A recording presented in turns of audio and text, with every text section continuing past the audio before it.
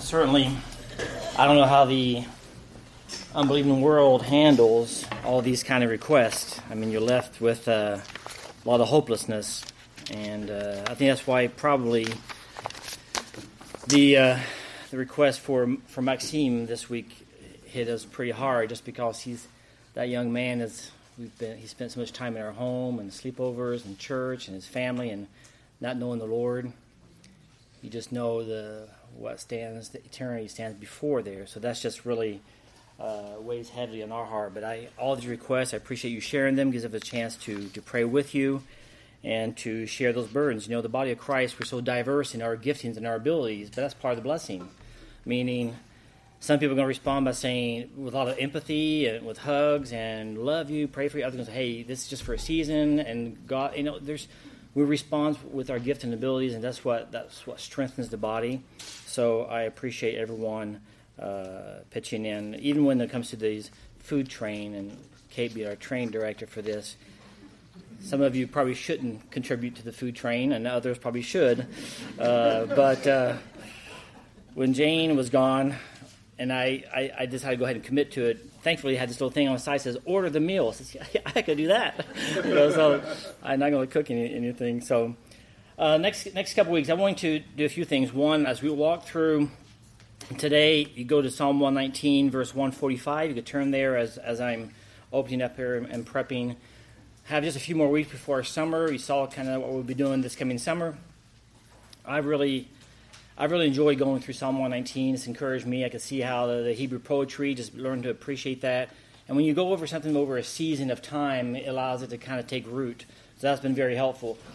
A few things I'll be looking at in the gap between the end of Psalm 119 and our summer series, and looking at tackling a few questions. I'm pretty comfortable walking into difficult questions.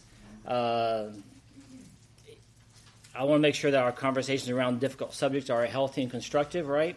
So we're going to look at two questions that come out of ideas, family questions, and I talked about doing a long series on the family because about targeting a couple of things. The first one I want to target is dealing with unbelieving family. How do we, as believers, deal with unbelieving family? Meaning kids' sleepovers, to participate in weddings that you don't endorse, to what do you do when you have strong advocates for different lifestyles that you would not approve of? How does your family mingle and interact with that? What do you do with mocking family when they mock the faith, and how do you engage them, and how do you engage your kids, and how do you protect your kids, and how do you engage them? So kind of having that discussion, because the reality is we all have unbelieving family, or family that's certainly have not the same conviction as we are. They might be nominal Christians, but they might be living in truth. How do you help your kids navigate through that? The other question is discipline through the ages, meaning how do you discipline a child through their different growth stages? And there's obviously the grumpy stage, there's the smack of the hand no stage, there's a spanking stage, but there's a mentoring, a coaching. How do you change it? What often can happen is that our kids are growing and we still take the same scolding approach to raising them. In reality, we should be shifting our way of raising our children. As they get older, the reality is, as they get older, you don't hold on tighter to them. Some people want to squeeze them tighter as they get older. That doesn't work. By the time your child's 16, it's time to start letting go. Not how can I clamp down and ban their phone for the next 6 months. You have to walk through that, because ultimately we need to have the big picture in view whenever you're raising children, and they're not for your glory, they're for God's glory. So we'll discuss some of that. I don't know we'll have time for the third one. What does it mean to train up a child? Does that mean that I'm the only person that's supposed to speak into the life of my child? Is a grandfather supposed to speak to him? Is it okay to be in Sunday schools? Is it okay to be, what do I do when my child starts deconstructing his faith? How do I navigate that? Is it for me to get him saved? So navigate, what does it mean to train up a child? We use that verse a lot. It's kind of this verse we use for a lot of reasons. So how do we engage that question? What does it really mean to train up a child? Now, there are other questions we could have tackled. I learned a good, valuable lesson this morning. In a few minutes before, Lawrence taught me a good lesson this morning already. How do you handle arguments with your spouse and just over discussing. He says it's kind of like when you get pulled over by a police officer. The more you argue, the more trouble you get yourself into. When you first get pulled over, you think you're going to get away with a warning, but you start arguing, you get a ticket. So, see, a few minutes, Lawrence gave me some brilliant wisdom on how to navigate argument with the spouse. I hope Mark Jr. heard that too, because he was taking notes. So, given words of wisdom in that. All right. I already got myself a ticket for that this morning, I'm sure. All right, verse 145. See if the device works. Yeah, I hear you.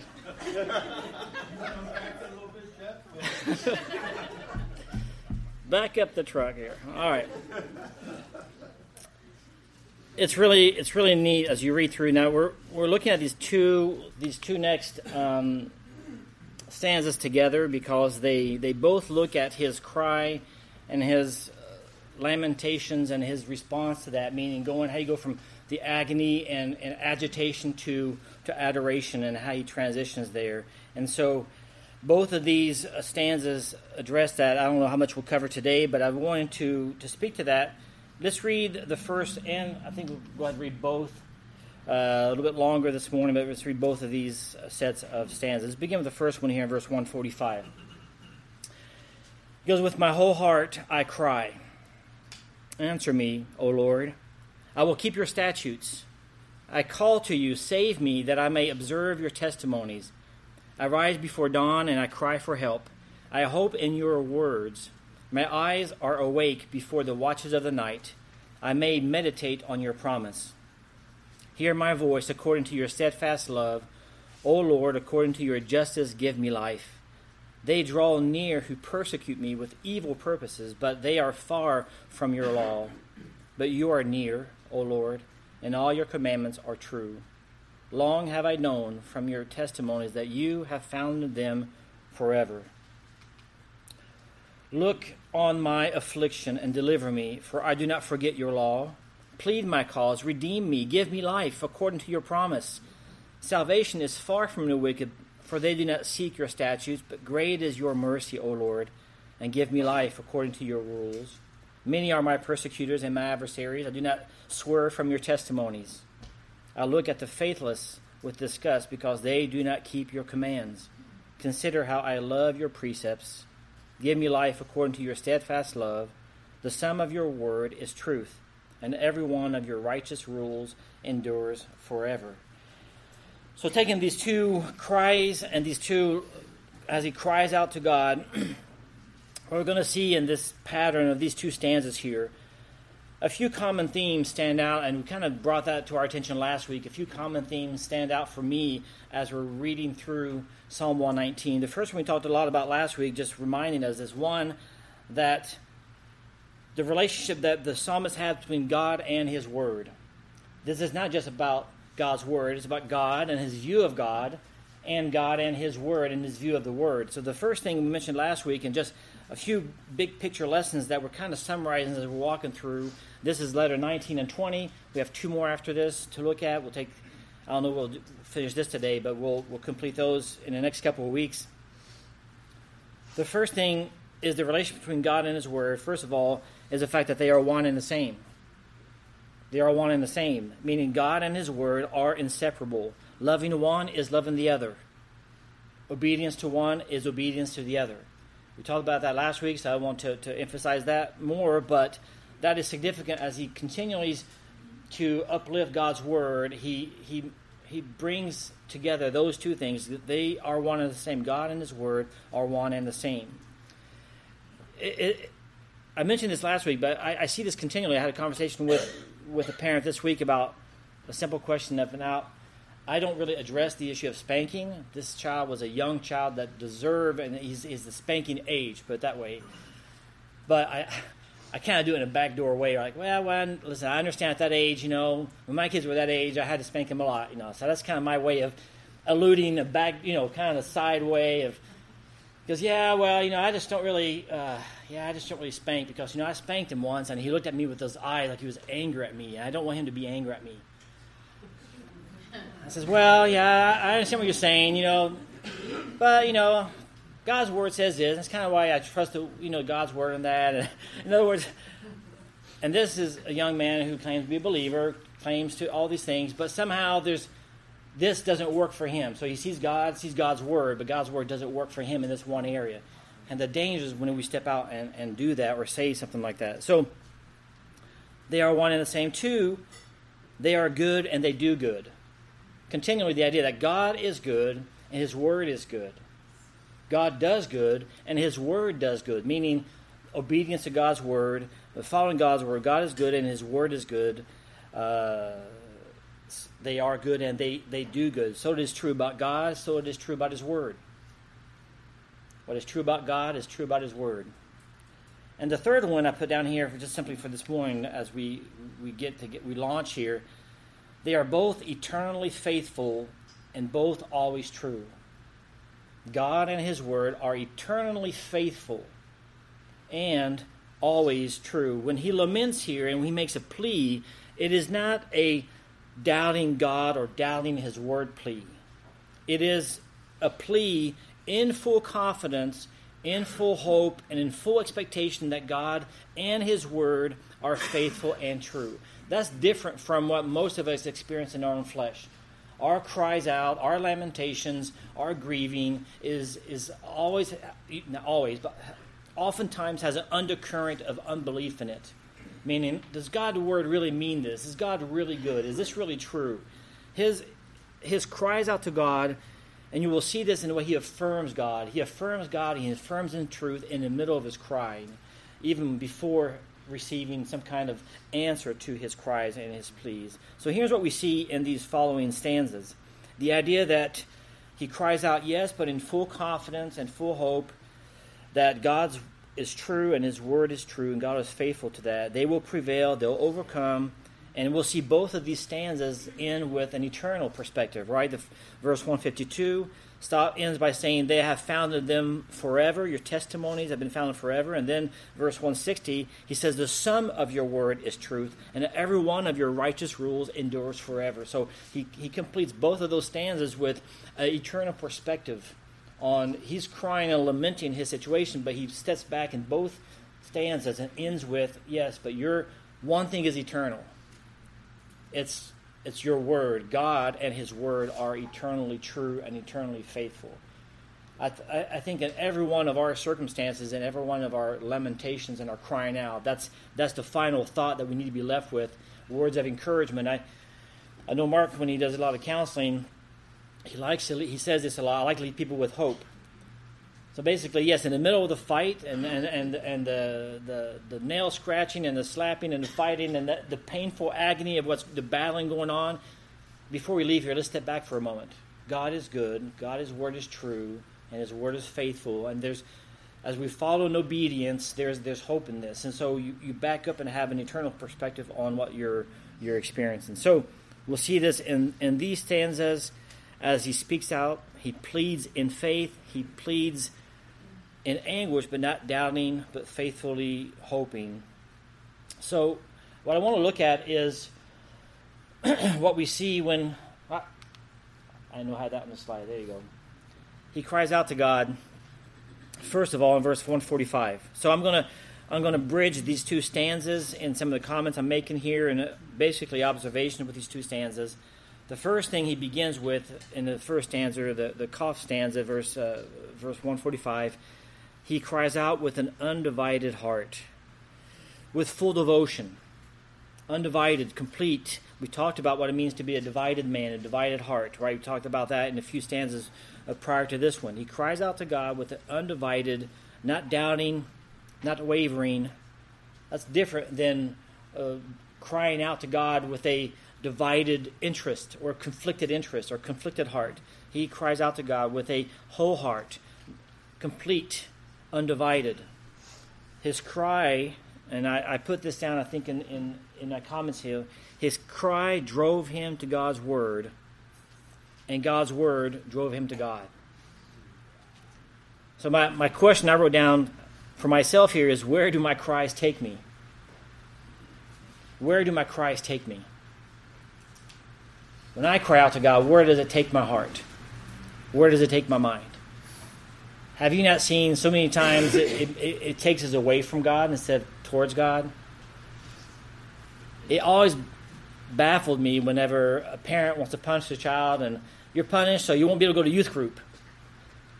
Like, so you're going to pull him away, in this situation, you're going to pull him away from the place where he can be taught, or he's in the right environment to be there, so he can stay home and be punished and stay to your room, and hopefully your phone is not there, and your tablet's not there, and TV's not there. I don't know. But how many times when I cry out to God, it doesn't drive me towards Him, it drives me a wedge between me and God. His crying out to God brings him closer to His Word. That's why he cries out. He says, I will keep. Now, you talk about the obedience part here in just a minute. But with my whole heart, I cry out to God. I pray and pray. Listen, God knows your heart. Crying out to God isn't so God can discover what you have in your heart. He knows what's in your heart. But as you cry out to God, pray, first of all, that God would help your unbelief. Lord, help me in my weakness. Lord, help me in my faithlessness. Lord, help me in my doubting. Lord, help me in my desire to question you. Lord, help me in my desire right now in this moment to ask the question, why? Had a young man going through a hard time, and the mother wrote to me this week, and you see the desperation at the end, because here she is. This is a couple that spent years on a mission field, so this is not nominal Christians. They're committed believers serving. At the end of her email, her son was struggling. She says, I think I just don't know why God would allow this for my son, because he's been such a good young man. He loves the Lord and wants to love people. It's like, why would your cry of plea lead to, God, why would you allow this? Her cry should draw her towards God's Word and trust in God and His sovereign work, that God's going to be glorified in this. May our cries and our agonies draw us to God and not away from God. So the way people you ever had your kids ask you this question? What, I can't ask a question? Or have a right to ask why? We feel that way about God. See, we carry that into our adulthood, and we think, well, don't I have a question to ask why to God? Well, you have a right to come to God and say, Lord, help me understand. But there's a big difference in saying, Lord, help me understand.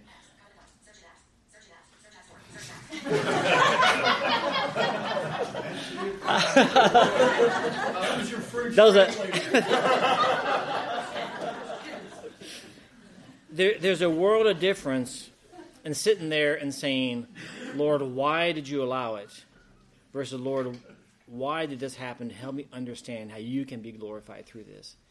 And I want to sound dismissive here. I'm not going to sound simple here. I'm not going to act like this is an easy thing. When you lose a child and you discover the harsh reality of the finality and death and bad news, and I'm not at all being dismissive here, and you should shake it off and say, well, I'll do all things through Christ. I'm not being simplistic when I'm saying that. All I'm saying is that may our cries lead us towards God, to look towards Him, not away from Him. May it draw my heart. And I've said this many times, and Mark uses this term saying, you speak truth to yourself many times. You affirm what is true, and let that shape your heart. And here, bringing his whole heart to undivided. And then you see the second thing I put down, with daily consistency. I like this contrast. You know how he contrasts verse 147 and then verse 148. Again, I'm going to be not doing these verses in sequential fashion, but more in thematic fashion. What does he say? First of all, in verse 147, I rise before dawn and I cry for help. He said the first thing in the morning, I rise up in the morning and say, Lord, of course, many of us have enough worries for the day, so that's the first thing we think when we wake up. Oh, Lord, I got to get out of bed. My day awaits me. And then the second part is in verse 148. My eyes are awake before the watches of the night. I may meditate on your promise. What he's saying is what in these two verses. One, when I rise in the morning, my first thing is to cry out to you, Lord. And late in the evening, what do? I meditate on your promises. He commits his day on the front end to the Lord, first thing in the morning. Listen, if you're as weird as Mark Hager and you get up at 3:30, 4 o'clock in the morning, that's fine, and by 8 o'clock you've read 3 commentaries and you've written a book on the subject already, that's fine. But most of us don't live that way. But waking up in the morning, it is a blessing, even like reading through the Psalms, because reading through a psalm is a word of worship and adoration in the morning. They're songs, right? So you wake up in the morning and you read a word. And of course, if you're, I would encourage you to, of course, spend time in the morning committing your day before the Lord. But then at night, what does he do at night? Well, at night, he meditates on his promises. He looks back on the goodness and faithfulness of God. So at night, in the morning, he commits his day to the Lord. At night, he looks back and thanks the Lord for his faithfulness to his promises. So he wraps his day in this cry and this crying out to God. What a blessing it is for us as believers to be able to do so. Listen, there are days where we're all in the same place. There are days where we don't want to get up.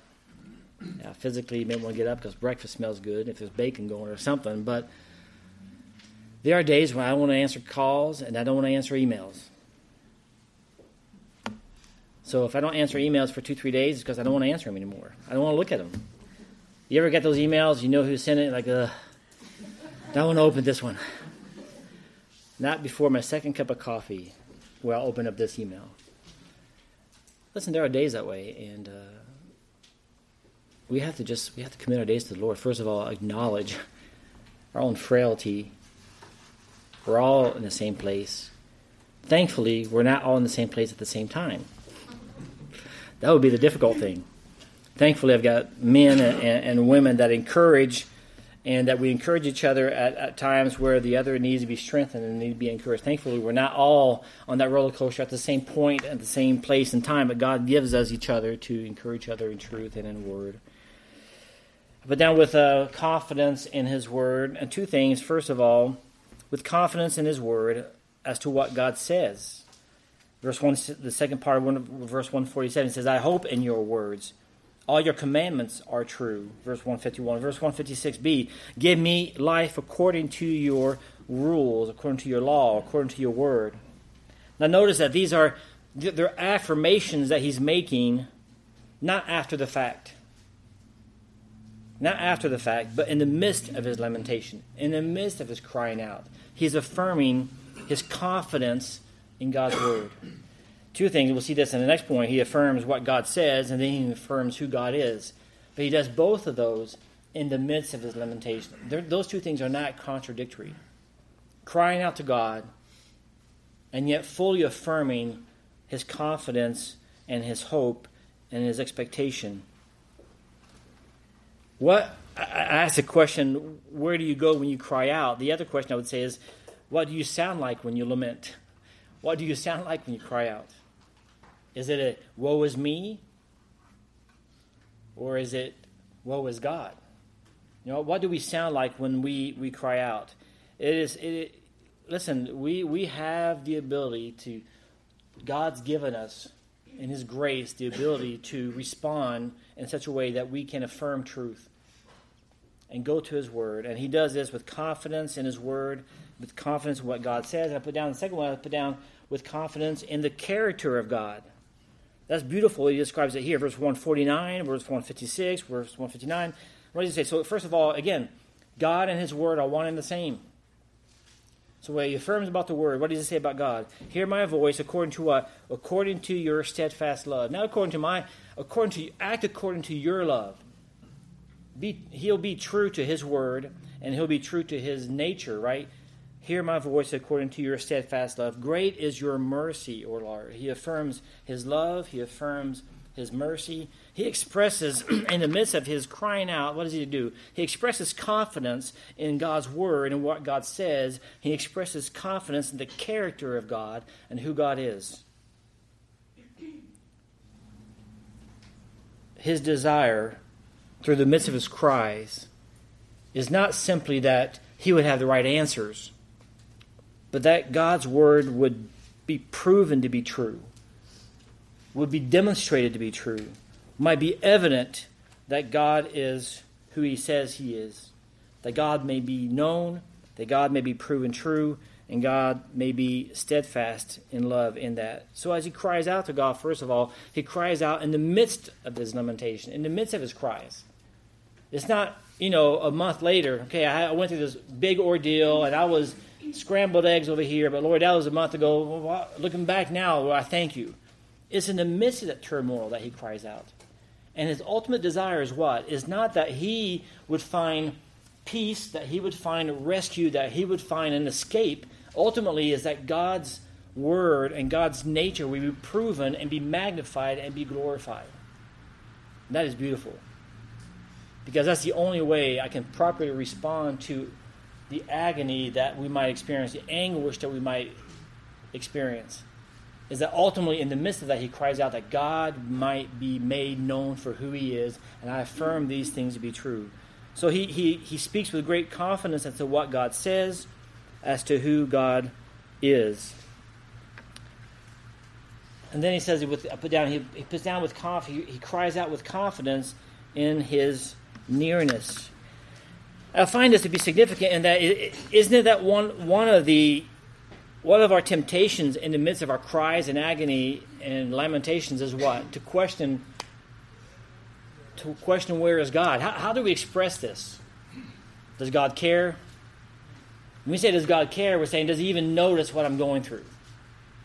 So as soon as we say, well, does God care, that's indicative of the fact that somehow he's too busy somewhere else to worry about me. Now as a younger believer, that was a struggle for me because I saw myself, but God, I saw God of the universe and his greatness controlling the affairs of men. But I'm thinking, why does he care about the little minute details of my little life? And I realized God is the God of the great and the small, and he's God of every little minute detail of my life, as he is the God of every great event and controlling the affairs of men. And God is God of both. So the nearness, this idea in the midst of his affliction, and that's, as a matter of fact, it's a turning point in this first stanza because we see in verse 151, previous stanza was all about God's righteous word and the righteousness of God and the righteousness of his word, and he makes one petition at the end of that stanza.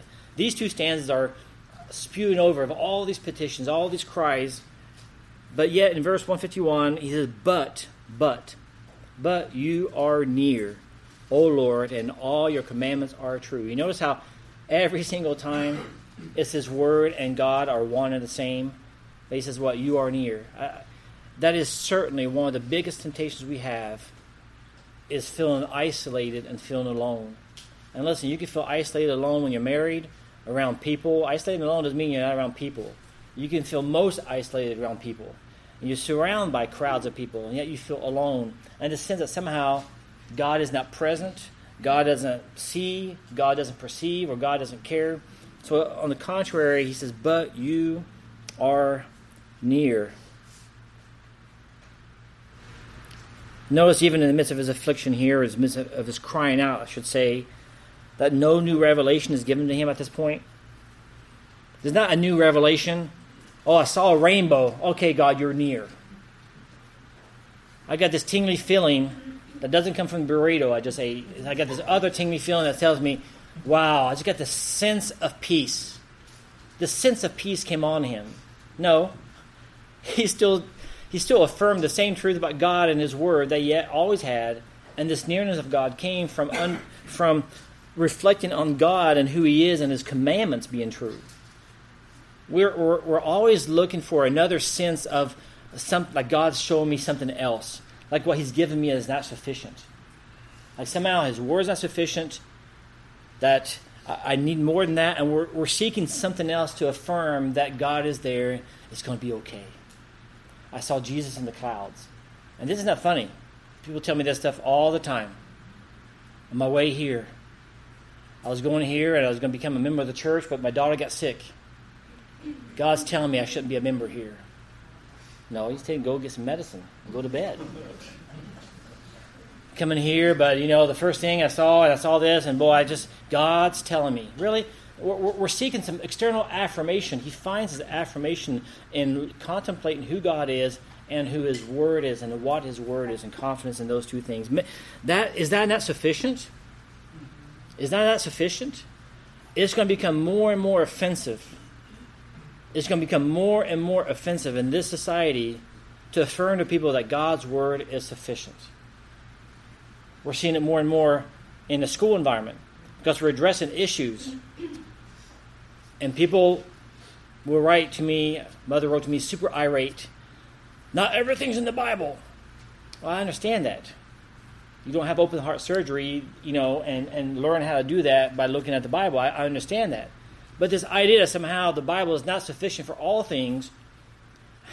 One guy I was reading, because I was preparing my notes for the spanking question. Here's a believer writing a whole book on spanking, going through every scripture, describing how, but then with that he balanced that with what psychologists will say and how it damages a child. And no, that's not sufficient.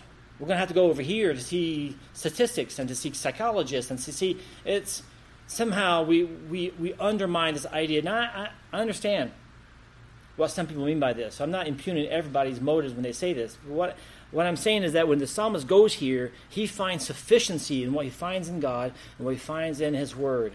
And it's going to be more and more offensive in this world to say the Bible is enough for us to understand, to process, to filter what we see, to filter what we hear.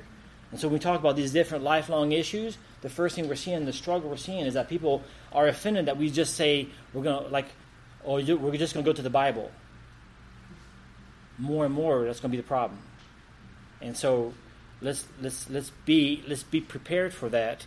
An answer, of course, in love and truth, but God's word is what is sufficient here. We see a few other scriptures I put down. Why do we question sometimes the nearness of God?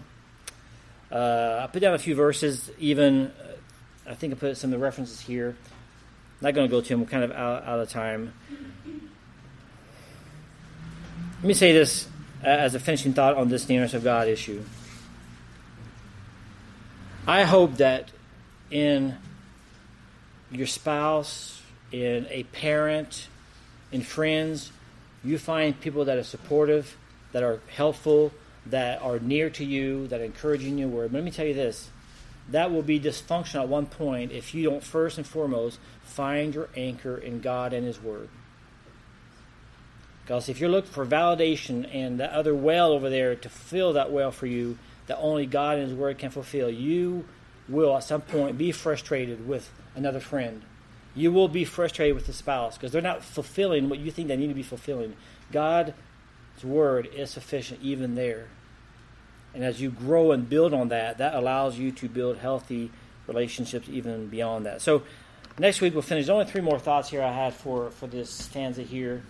And we'll look at these 3 next week and take a few minutes for that. And then pick up on our last 2 stanzas as well. I walk through these guys and tell you, as I read through Psalm 119,